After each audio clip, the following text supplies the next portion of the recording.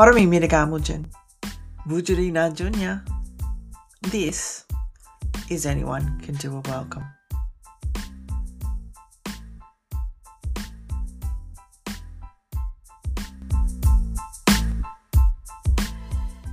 I'd like to start off with an acknowledgement of country.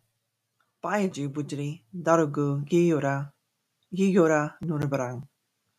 Bayaju Bujuri Dharug Waranga Ngurra Barani Yagu Baribugu. Bayaju Bujuri Aboriginal Torres Strait Islander Ngurra Nura Bimulgu. I speak well of the Dharug people, the people belonging to country. I speak well of the old ones, past, present, and the future people. I speak well of all Aboriginal and Torres Strait Islander people and their homelands.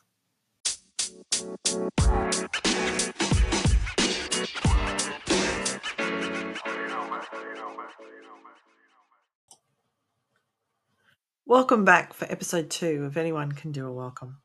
Naya Giara Anissa, Puru Barongo Dharug Jin, Naya Marangora Barang, Dharug Ngurra. I'm Anissa, a Barongo woman from the Richmond area on Dharug country. So last episode I talked about the invasion process according to Richard Broom's Aboriginal Australia book and the impact of the New South Wales Aboriginal Lands Act 1983 had on Dharug Ngurra. I only touched on that. There's more to come. This week, I'm going to start with the creation of the Parramatta and Blacktown Native Institutes, look what's happening on Dharug Ngurra today, and discuss the second invasion of Dharug Ngurra. Parramatta and Blacktown Native Institutes existed from 1814 to 1829 and were part of a plan to enlighten the savages. This was led by Governor Macquarie, yes, the same Governor Macquarie, who eloquently called for the heads of the natives who were rebelling against invasion. Like you wouldn't defend your home.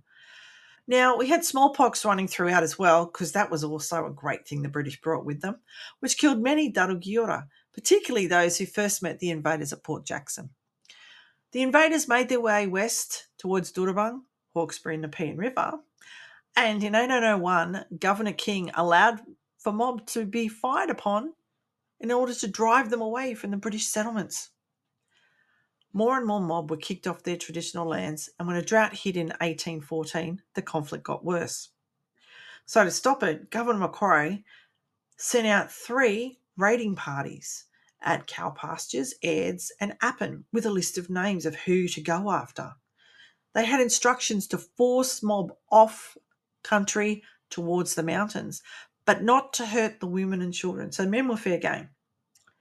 These children would then be procured, stolen, for the Parramatta Native Institute.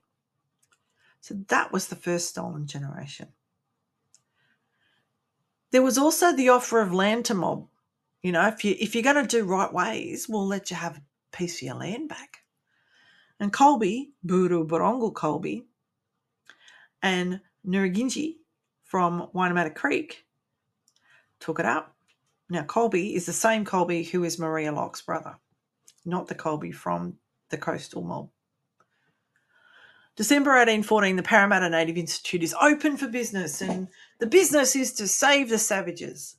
It was run by a missionary called William Shelley, who'd come from London, with Governor Macquarie and his wife, the patrons of the school. You know, you've got to have them good, upstanding white fellas there doing everything right. Basically, it said that the Native Institution aimed to affect the civilisation of the Aborigines of New South Wales and to render their habits more domesticated and industrious. By whose standards? Because it wasn't like us blackfellas were sitting around doing nothing. To get mob to come along and have this big yarn, you know, massive recruitment that happened. You know, you see it nowadays in all educational places. They open it all up and they say, come in, bring your children.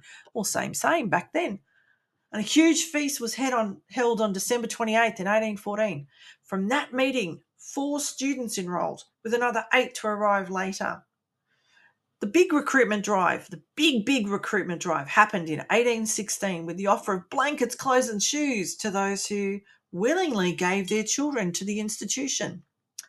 Macquarie even splurged for breastplates for the chiefs that said meritorious natives written on them. I mean, like, seriously, what an item to be given out to community when you're taking their children. Little breastplates. Numbers continue to increase at this time.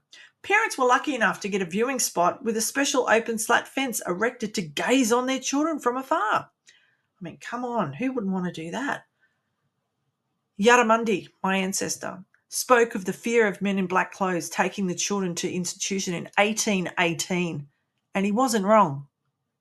If you've ever watched Rabbit Proof Fence, you see that scene. That's heartbreaking. This happened in 1818. We still see this sort of behaviour today.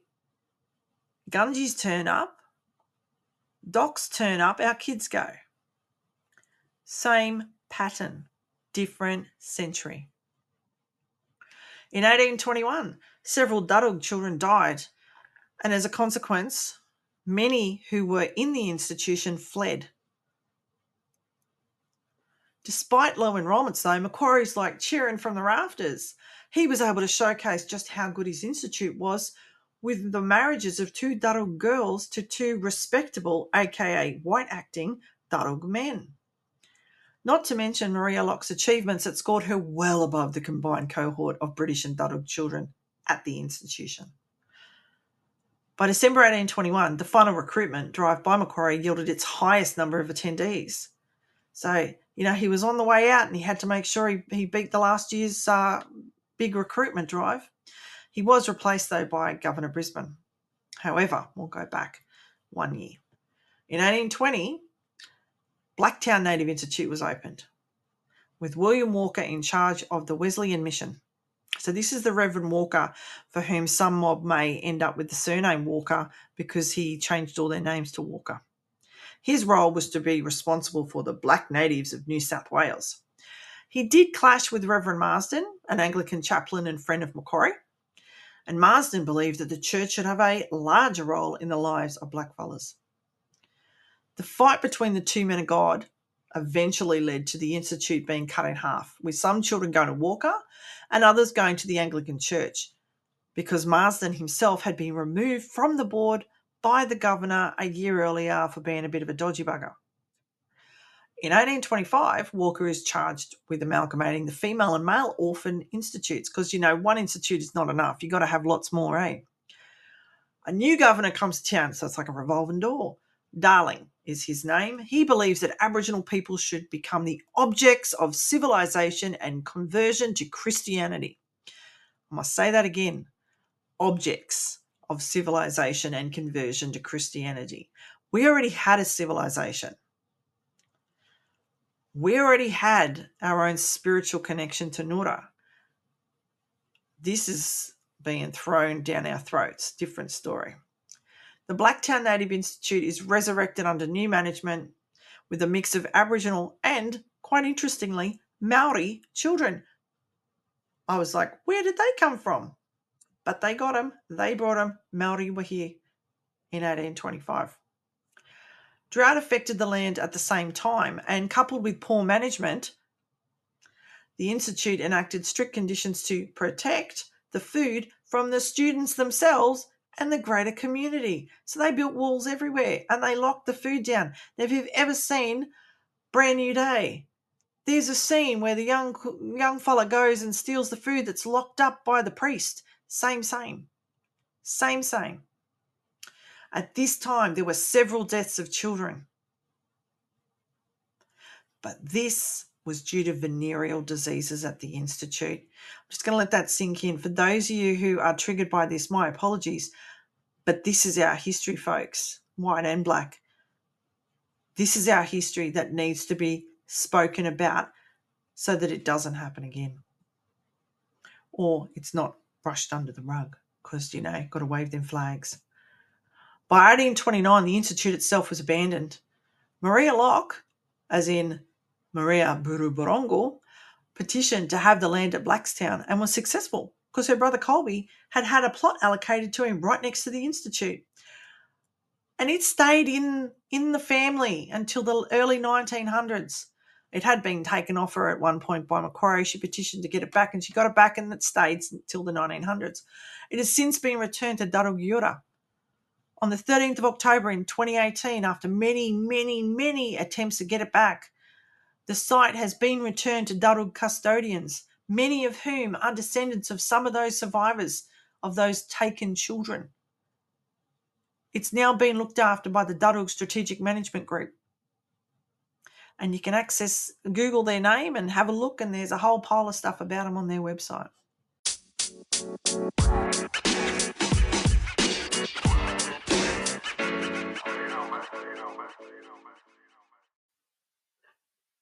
Dharug Ngurra today. So coming up soon is a family reunion to be held at Muru Mittigar on March the 2nd to the 3rd, so the Saturday, Sunday.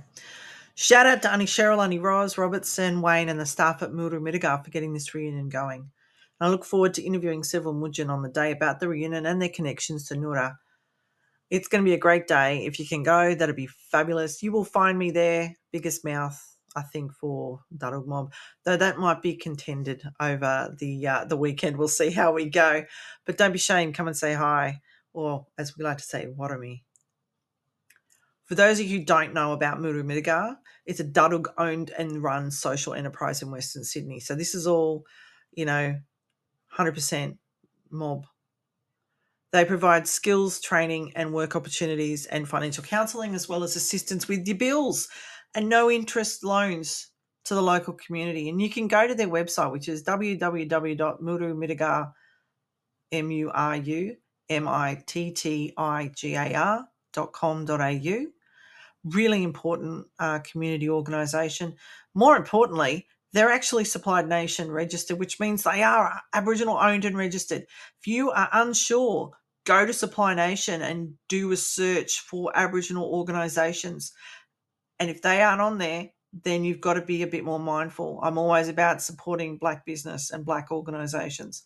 Muru is also a registered charity and deductible gift recipient.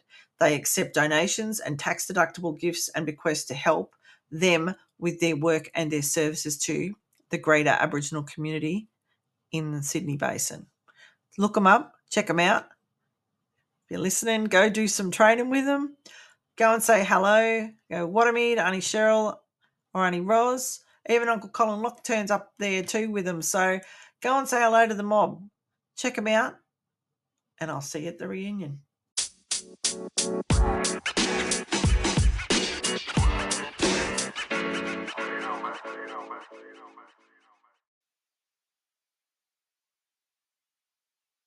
So last episode I briefly talked about the introduction of the New South Wales Aboriginal Lands Act of 1983. I'm going to dig a little bit deeper into it and what it means and the impact it's had on Dharug Ngurra. First, we have to define what the Act actually is and then what a law can do. So according to the Aboriginal Affairs website, the Lands Councils constituted under the Lands Right Act in New South Wales can claim land as compensation for historic dispossession of land and to support Aboriginal community social and economic development. So what does that actually mean? Well, basically, the Land Rights Act can claim Crown land that isn't being used for mob. Great in thought. They can't claim places like Parliament House in New South Wales or residential land or anything like that, but they can put in claims for land.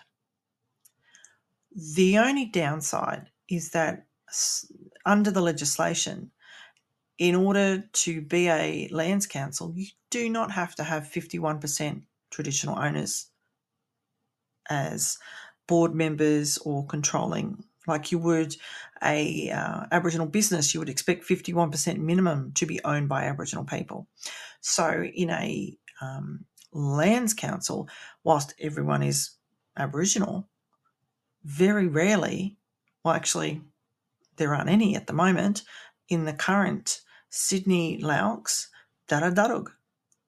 And one would think that if it was Dharug Ngurra, that there would be some Dharug representation. But we'll get to that in a minute. So the purpose of the Lands Act is set out in Section 3 that says it's to provide land rights for Aboriginal persons in New South Wales. Okay, that's a good thing.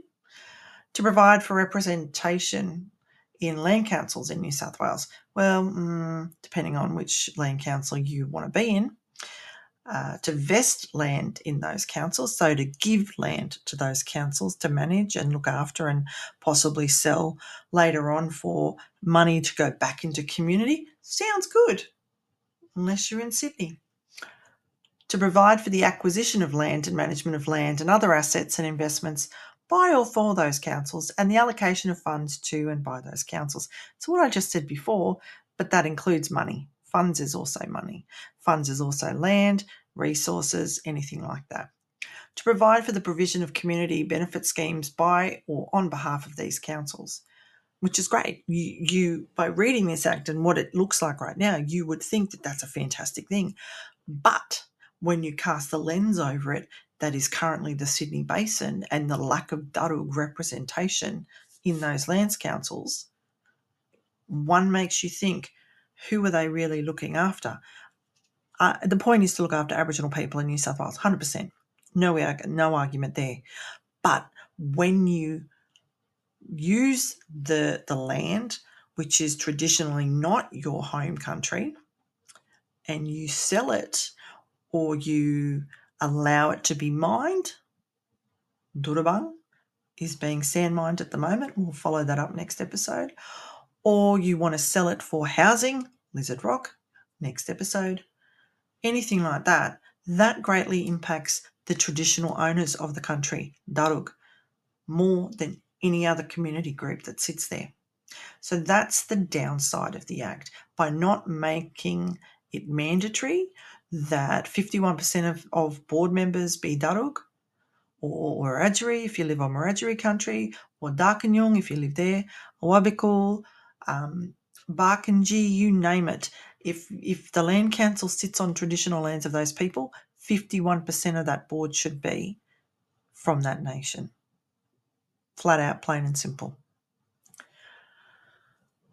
So the principle of Arawara, or the Lands Act, which I will just call it from now on, is self-determination, which is great if you have the option to be a part of the Lands Council, which I'll get to in a little minute. So since the introduction of the Lands Council, many of the powers within its provisions and the right to make decisions has been gifted over basically to the Lands Councils themselves. So all this big Gabba designated power has been given to the Lands Councils over the people of Sydney, including the traditional owners who have cultural authority, historical authority, linguistical authority, geographical authority over their own country. But under the Act, you don't have to be a traditional owner, which I think is a joke. Personal opinion. According to Metro's website, we all know who Metro is, each local Aboriginal Lands Council is to improve, protect and foster the best interests of all Aboriginal persons within the council's areas and other persons who are members of the council. Well, cool. Sounds like a good thing. But again, let's put that Dharug lens on it. How many members? 0. So is it really the best interests of the Aboriginal persons within their area? Because there are Dharug people who live in that land council boundary, and the other 4 that sit in the Sydney Basin. The Lands Right Act in 1983 states Division 6, Community Land and Business Plans. So a local Aboriginal Lands Council preparing a community land and business plan must consult with the following persons. So you've got A is members of the Land Council. B, and this is the one we need to look at, persons who have cultural association with the land within the council's area. Dharug have the cultural association to the land, but we're not included. And C, any other persons required to be consulted by the regulations or a policy of the New South Wales Aboriginal Land Council. So we're already being shut out by policies, procedures and attitudes. So where is that actual consultation with Dharug Ngurra? Where is it? Even as a come and have a cuppa, come for a yarn, we want to talk to you about this. Oh, look, we have someone doing a site assessment and we know this is your traditional lands. Do you want to come and have a look with us and walk with us and look, if we found some artifacts, blah, nothing, which is really disappointing because there was some repatriation of remains and objects last year, and I think the last 5 years, and those remains were buried on Ngurra, but where? Where were they buried? Whose clan were they from? Because there are 29 clans of the Dharug Nation. Were they buried on the right clan country? Just because a lands council is confined by their own little Gabar borders does not mean that the repatriation of remains came from that same space, because, that wasn't a priority when they were taken in the first place. So we've got to think about this. We're talking ancestors' bodies that are being brought back to Ngurra, and they should be given the funeral, if you want to put it in that term, return to country the way they should be. Many, many Dharug Ngurra have applied to be members of various land councils that lay claim to our Ngurra. You only have to watch the Inside episode, I think it was in the 90s, Aboriginal or Not is the title, to see Metro in particular's attitude to Anifei, a Darugjin whose mother grew up around Redfern and was known to the community. And the conduct of these people in the meeting coming directly from Aunt's mouth is distressing. So if you want to watch it, it's about 14 minutes into the video. You can find it on YouTube. Then you see the former CEO's response. Now, this would have been, I think, about the late 90s. And so the hair, the clothes, have a look. And their response when they were questioned about this was, oh, we're here to make sure that the money goes, the grants and everything go to Aboriginal people.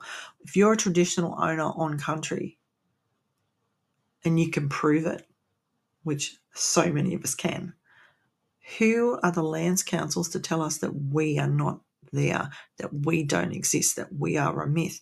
By definition, they're actually not following the Act. But they don't say that.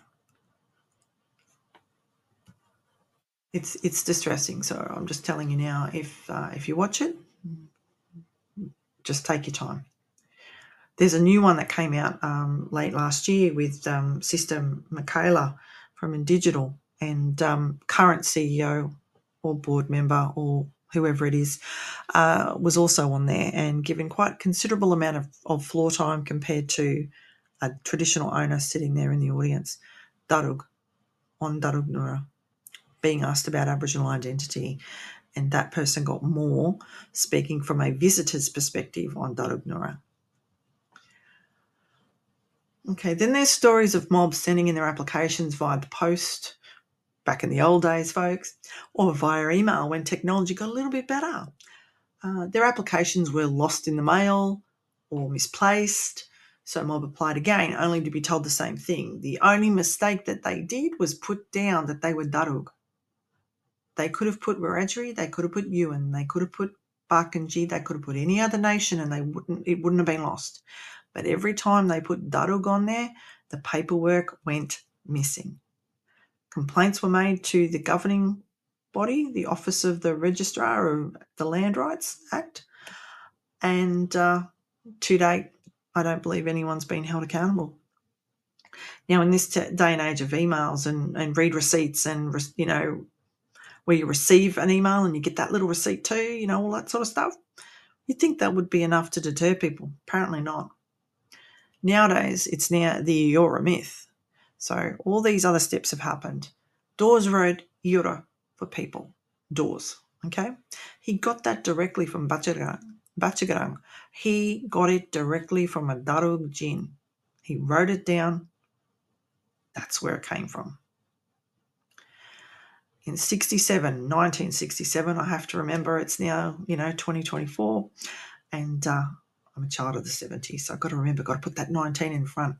In 1967, Fred McCarthy, who was the director of the Australian Museum that sits in the city, coined the term for coastal Dharug, and it stuck, thanks to Tyndale's updated map. His 1940s original map had Dharug. AATS's map from the 90s, if you look, not AATS, ATSIC. The ATSIC education pack that was sent out to schools in the mid-90s actually had a map that said Dharug. No mention of Eora, period. This was done by the Aboriginal and Torres Strait Islander Commission, ATSIC. For those of you who are too young to know what ATSIC was, they were our voice back in the 70s, 80s and early 90s, and then they were destroyed by the government because they got too good at their jobs, but also because they kept putting all these gubs in and, things got a bit rank. But the initial ATSIC from the 70s and 80s was amazing, and into the start of the 90s. And we had people like Uncle Charlie Perkins working in ATSIC. One of my cousins, Sonia Stewart, was working there. She ended up becoming the top lawyer in New South Wales, and was a chairperson, I should say, of the Go Foundation, or still is. I have to look that up. So there were some good people that come from there, good people. And they would send those education packs out to schools. So if you have one of those packs, hook me up, send it to me if you got my email, or share it on the Dharug Resources page on Facebook, because we would love to see that. So what followed after Tyndale's map was rejigged? Well, lots of white people carve Ngurra up for themselves. The boundaries are clear for Dharug, always. The waterways are our boundaries. They break up the 29 clans. They break up the borders between all the other nations. This is fact. Has always been fact. We've got Botany Bay. We go along the Georges River to the west, up the Nepean and Hawkesbury rivers, and east to Broken Bay. Some have suggested as far as Port Hacking, and I actually tend to think that, because the clans around Port Hacking, the Narogagul and the Guigal, use gal at the end of their clan names. Now, the clans of the Dharawal, which are further south, Wadi Wadi and Bong Bong, do not. So it makes you wonder, was that right? And then you look at some of the language overlay maps that started in 1790, and you've got Marut talking about the Gabregol clan out at Liverpool. So shout out to Gabregol repping here. He talks about it, and you look at all those overlaid maps. Now, Dharug Custodians Aboriginal Corporation actually has a hand-drawn map, and you can see where the lines of all of the informants, and it includes south of Botany Bay to Port Hacking. Documented language.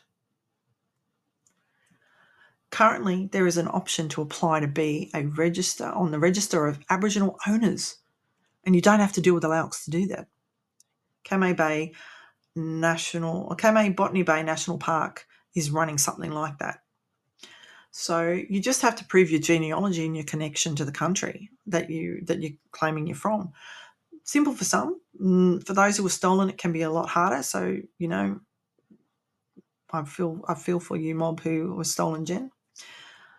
What you need to do, though, if you can do all of those little steps, because, them fellas always want that piece of paper, write to the Office of the Registrar for the Land Rights Act and request that as a Dharug owner, registrar needs to be created. Request that a Dharug owner's register be created and that you be added to the list. Now, under the Act, the registrar is obligated to do so, provided it is in writing. It's a small step, but it's still a step.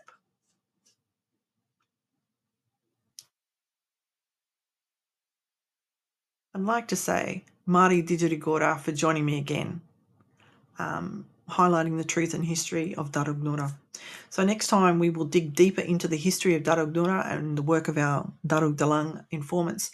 We'll look at Lizard Rock and Durabang sand mining and the latest non-Dharug welcomes on Dharug Ngurra.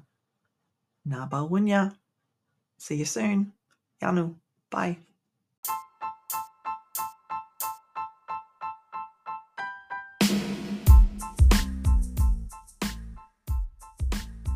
Anyone Can Do a Welcome was written and presented by Anissa Jones.